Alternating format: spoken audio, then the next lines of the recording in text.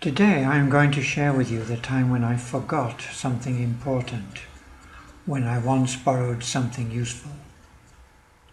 It happened a few months ago when I had to attend an important exam for my accounting qualification. The test strictly required candidates to use black ballpoint pen to write the paper. I was sure that morning when I left for the exam that I had put 2 pens in my backpack. However, I was not sure of their ink colours.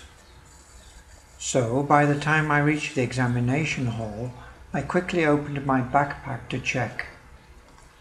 To my surprise, they were both blue pens. This could have resulted in my answer booklet being disqualified, and I would have had to retake the exam. Since the exam was held twice a year only, this mistake would not only have cost me valuable time, but also a lot of money for the upcoming exams. In panic, I looked around to see any familiar face to ask for help. However, I did not see anyone but the examiner. I took a deep breath and decided to ask him if he had a spare black pen that I could borrow. Luckily, he did. He was willing to lend me one and did not forget to remind me about the regulation.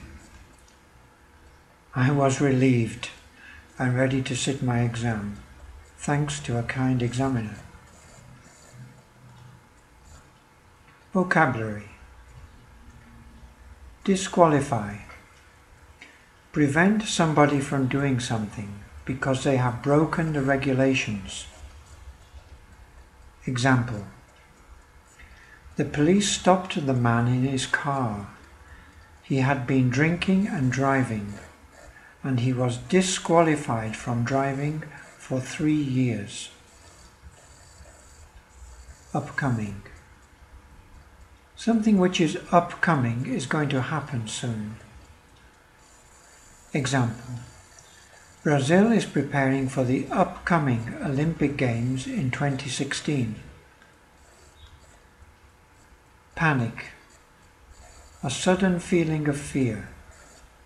Example: as the fire spread through the school, the students ran out in panic.